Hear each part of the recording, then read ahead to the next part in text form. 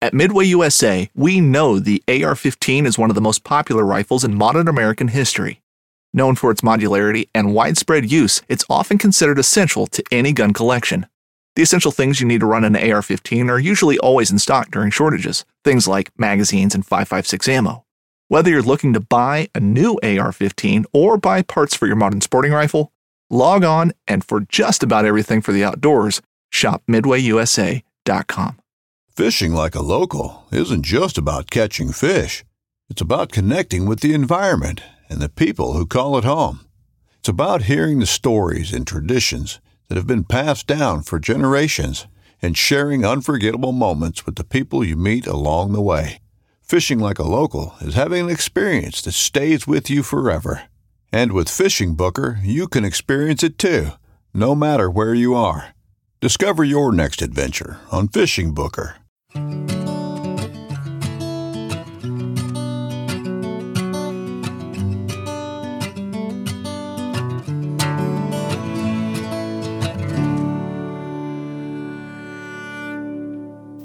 Hi, everybody. Ron Spomer here with Ron Spomer Outdoors podcast number 13. And this one is called Bulls of the Seven Devils. This was in the American Hunter magazine, published in January of 1997.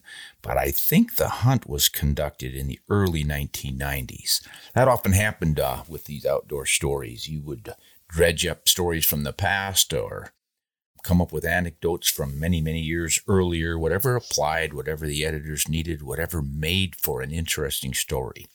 But I think this, if I remember correctly, is a straight-up adventure story about this really wonderful elk hunt I did in western Idaho in a wilderness area within the Seven Devils mountain range. Yeah, the name itself makes it sound pretty exciting. So let's just read it and see what happened to me back then. Bulls of the Seven Devils by Ron Spomer. It's always nice to hear a bull elk bugle when you're hunting him, especially late in the season when you don't deserve it.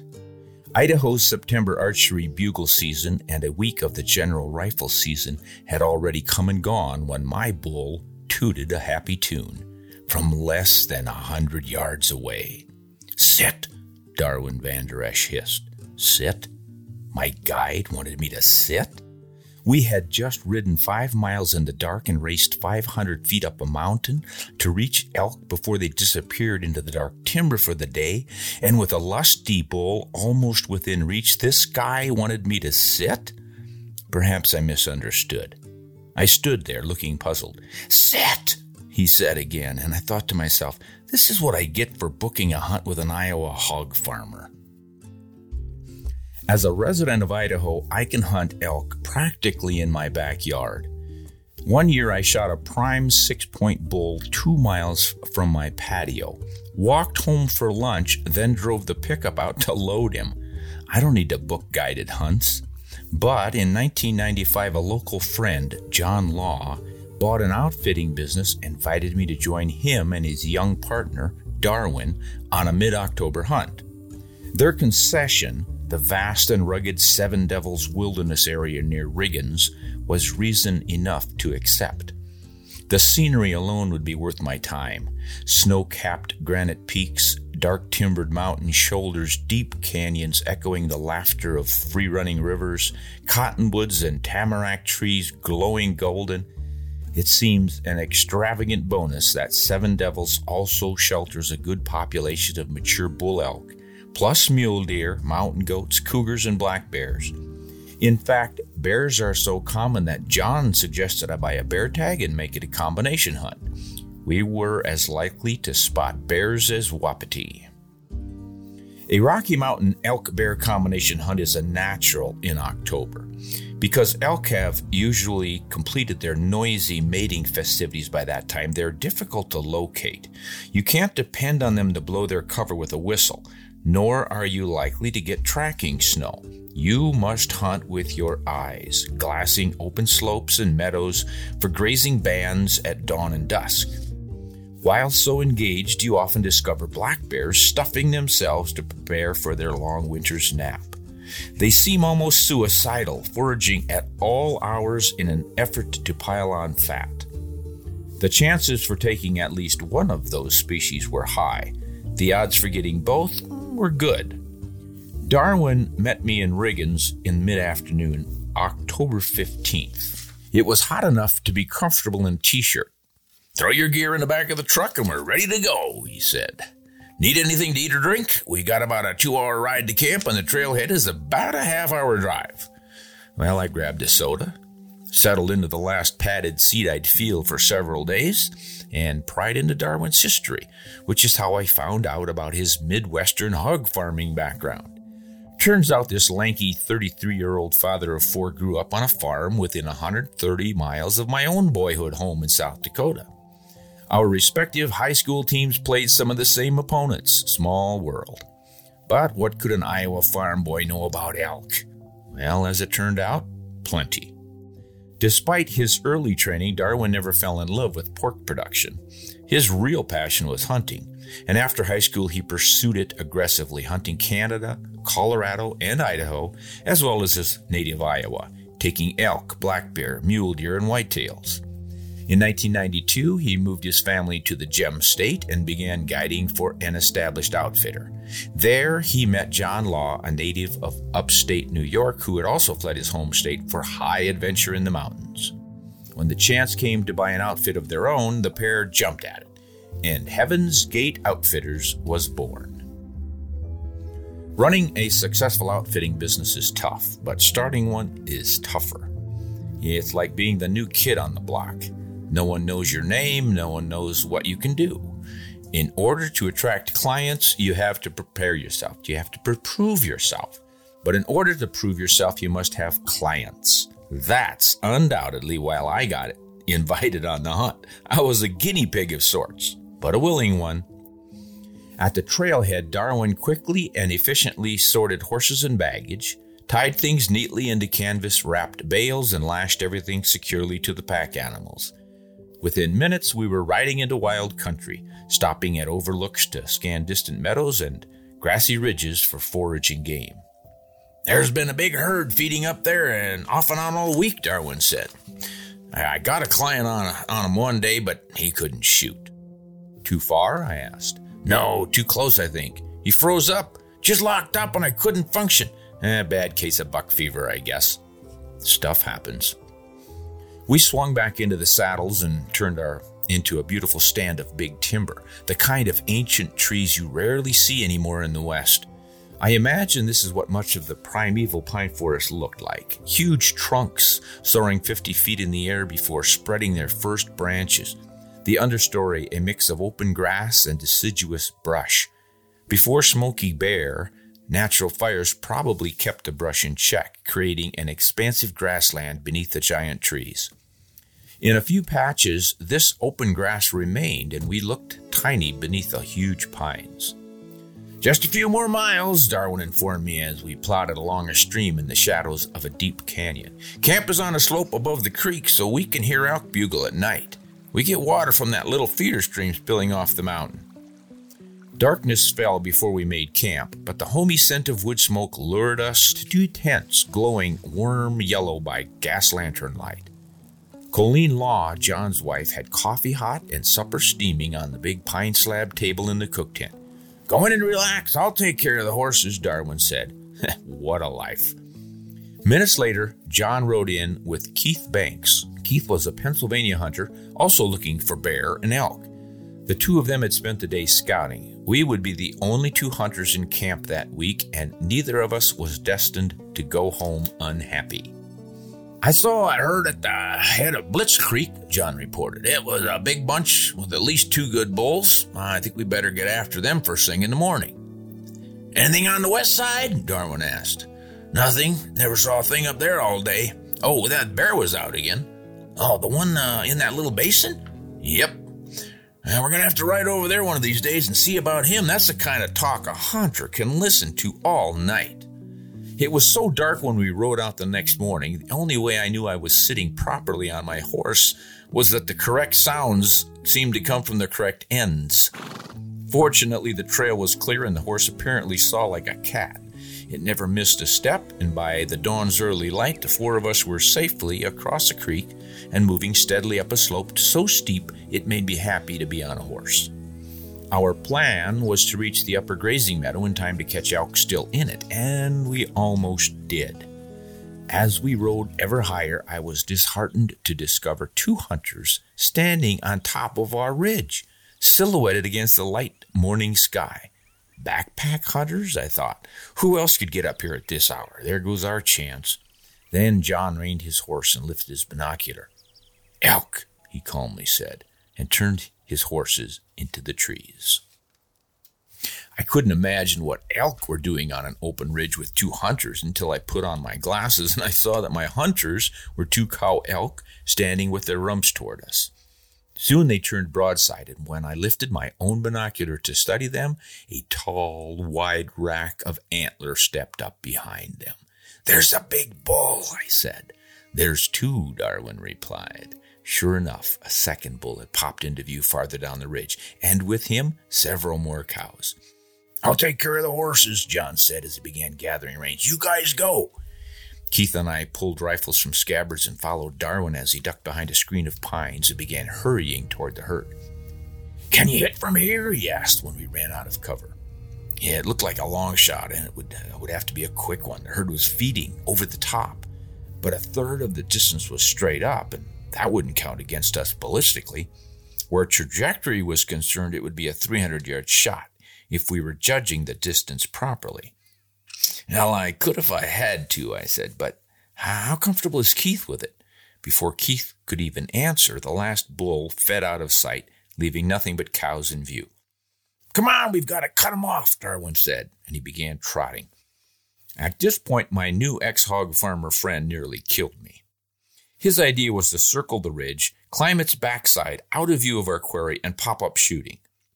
I was in pretty fair shape and determined to keep up, but Keith was packing a few extra office pounds, and he knew he could never make it. He opted to move slowly out to a finger of timber with John. We would attempt to push the herd toward them. Shortly into the climb, I wished I'd stayed with Keith. Like some kind of machine, Darwin marched steadily up that precipitous slope, way out of character for an Iowa flatlander. I plugged along, sucking 5,000-foot air and wishing for more. At one point, I simply had to stop for half a minute. We've got to get up there before they move into bedding timber, Darwin said. We hit the ridge top just after the herd had crossed it. Dust was still settling into their tracks, and that's when we heard the first bugle. The primordial scream was so loud that I fully expected to peer over the ridge and into the mouth of the bull. I had the rifle loaded, and at port arms, the loophole scope turned down to 3x. But on the other side, there were only large old-growth pines and scattered brush. Where could that bugle have come from? Then it pealed again, just to our left, behind a little roll of hill. That's when Darwin told me to sit down. Then he held up a cow call. I understood the method to his madness. Pig farmer or no pig farmer, this guy knew that any elk lusty enough to be bugling in mid-October would be possessive enough to drop back to round up a lagging cow. All we had to do was imitate one. So I plunked down against one of those huge pines, and Darwin sat beside me and said, "Ew." Mr. Majestic roared right back. Darwin called again, a seductive come-hither plea for masculine guidance. Again the bull squealed and grunted, and the increase in volume suggested he was moving closer. I raised the rifle and rested my elbows inside my knees. This would be close. Antler tips bobbed over the yellow brush. 3 points. 5. 6. A dark head, a shaggy neck, yellow sides. He came at a steady swagger, laid back his head, and bugled again. He was all of 40 yards away when I placed the crosshairs on his shoulder and fired. He stood swaying. I placed another slug into his shoulder hump and put him down instantly. After my shots, we saw glimpses of cows threading through the underbrush, moving deeper into the basin. The other bull, the really big one, as it turned out, even bugled. Unfortunately, it did not move past Keith. While Darwin went back to fetch the horses and pack mule, John and Keith hiked around the head of the basin to see if they could rediscover the herd. Within minutes, they fired a shot. A half hour later, they shot again. I imagined they'd taken the other bull, but I was wrong. Keith had bagged his bear. Not the first one he shot at, but the second. Unlikely as it sounds, within a half mile of where I shot my bull elk, and less than an hour later, John and Keith had spotted 2 black bears. And that wasn't the end of the show. While dressing Keith's trophy, they saw a 3rd bear. "Come on," John said when he walked back to tell me the news. "I think we can find one of those bears for you yet." It was shaping up to be one heck of a hunt. Epilogue. John was as good as his word. Several hours later, he did indeed spot a bear for me, but it wasn't either of the 2 he'd seen earlier. I passed up my chance, however, preferring to hold out for a real big one. With an elk already in the bag, I had more than enough meat for winter. To hunt this country, Darwin emphasizes conditioning as the #1 requirement for a successful hunt. A hunter who can climb, run, move quickly, and hunt hard all day is most likely to get his game. I was lucky to get my chance on that first ridge that first morning. Shooting skill is the next most critical talent. Hunters who can get on target quickly and shoot accurately to 300, 350, or 400 yards get opportunities that others miss.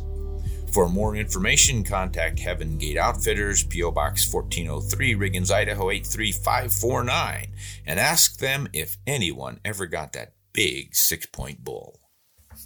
Well, I doubt that address is still valid, but it is good. It is? Right here. I just You looked it up. Well, I'll be. How you like that, folks? You can still book with this outfitter. I don't know if it's the same. Heaven's Gate Outfitters. It might have changed hands. There might be different owners, but yeah, that's the country. This is cool. This is the nice thing about websites. Back in the day when I wrote this, if you wanted to find anything out, you'd have to write him. It's cool. So that's, that's kind of a typical, well, it was kind of a typical elk hunt back in those days. In the late 80s through the 90s, elk were just, big bull elk in Idaho. Wow. We had in some units the highest levels of branch antler bull harvest in the country. But in 1995, they reintroduced wolves, and that is Game changer. Contentious issue. Now, I'm not one of these people who thinks the only good wolf is a dead wolf, but you would be foolish to not understand that there are some severe repercussions to having a predator like a pack of wolves, an acme predator that feeds on deer and elk and moose and other big game, that they don't have an impact on numbers. Now, in some cases, they can actually benefit the herd by reducing it if it's overpopulated and the habitat can't support it. But boy, what happened was what a lot of us feared and predicted was that the wolves would just flourish, and the elk, not having encountered wolves for how many generations, would have no idea what to do about it. So the populations absolutely plummeted. In one unit that I used to hunt, the estimated population of elk in that unit was 18,000 to maybe as 20,000. And within, I think it was 5 or 6 years, that population was down to 2,000. Wow. What is it now? I don't know. It's coming back a little bit. And in many units, we're actually seeing the harvest levels for hunters back to what they were prior to the wolf introduction. But elk have changed their habits. They've gone into deeper country. They don't bugle as much. They're a little bit harder to find, but they really have figured out how to evade those wolves and survive. So the population is coming back. The harvest is back up. And I think we're probably seeing some bigger bulls. And that may be because of the reduced pressure on the browsing. I don't know for sure. I haven't done any research, but I want to go elk hunting. You want to go elk hunting. You want to go elk hunting every year. Well, guess what? It's coming up real quick. So we're going to go. I only have a cow tag. Cows eat pretty good. I know. We need meat. Yeah, we're going to go after them. Hey, if you've ever wanted to make an elk hunt, Idaho's a great state in which to do it. But boy, be in shape, because I don't know, I was in my early 30s when this all came down, and I was sucking air on that climb because it's steep, steep country.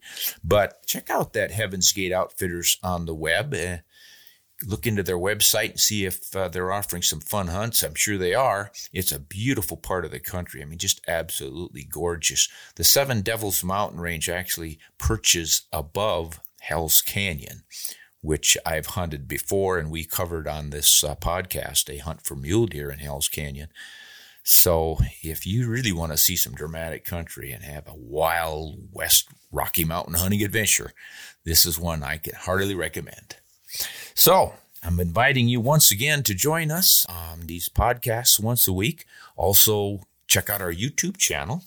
And RonSpomerOutdoors.com is our website where we have a lot of in-depth articles about hunting and hunting tactics and wildlife behavior and optics and rifles and guns and ballistics and just anything and everything that appeals to outdoorsmen and women. So check us out there. Look for us on Facebook and Instagram and most of the social media sites these days. And visit us, check us out, send us some questions. Join our Patreon community. We're on Patreon. Get that app and join RonSpomerOutdoors.com and you'll get some bonus materials. We have a little extra newsletter going out for the Patreon members. And we even do some live broadcasts and share some notes with folks from time to time. So check it all out. Glad to have you aboard and let us know how we're doing. In the meantime, when you get out there, remember to hunt honest and shoot straight.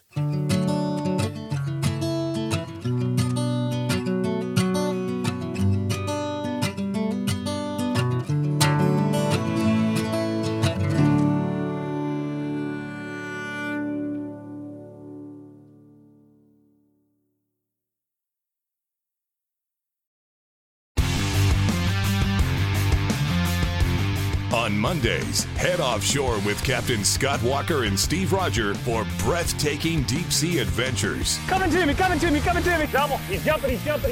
Oh! Look at that belly. Don't miss Mondays with Into the Blue, brought to you by Academy Sports and Outdoors from 7 to 10 p.m. Eastern. Tell a few fish stories along the way. On Waypoint TV, the destination for outdoor entertainment.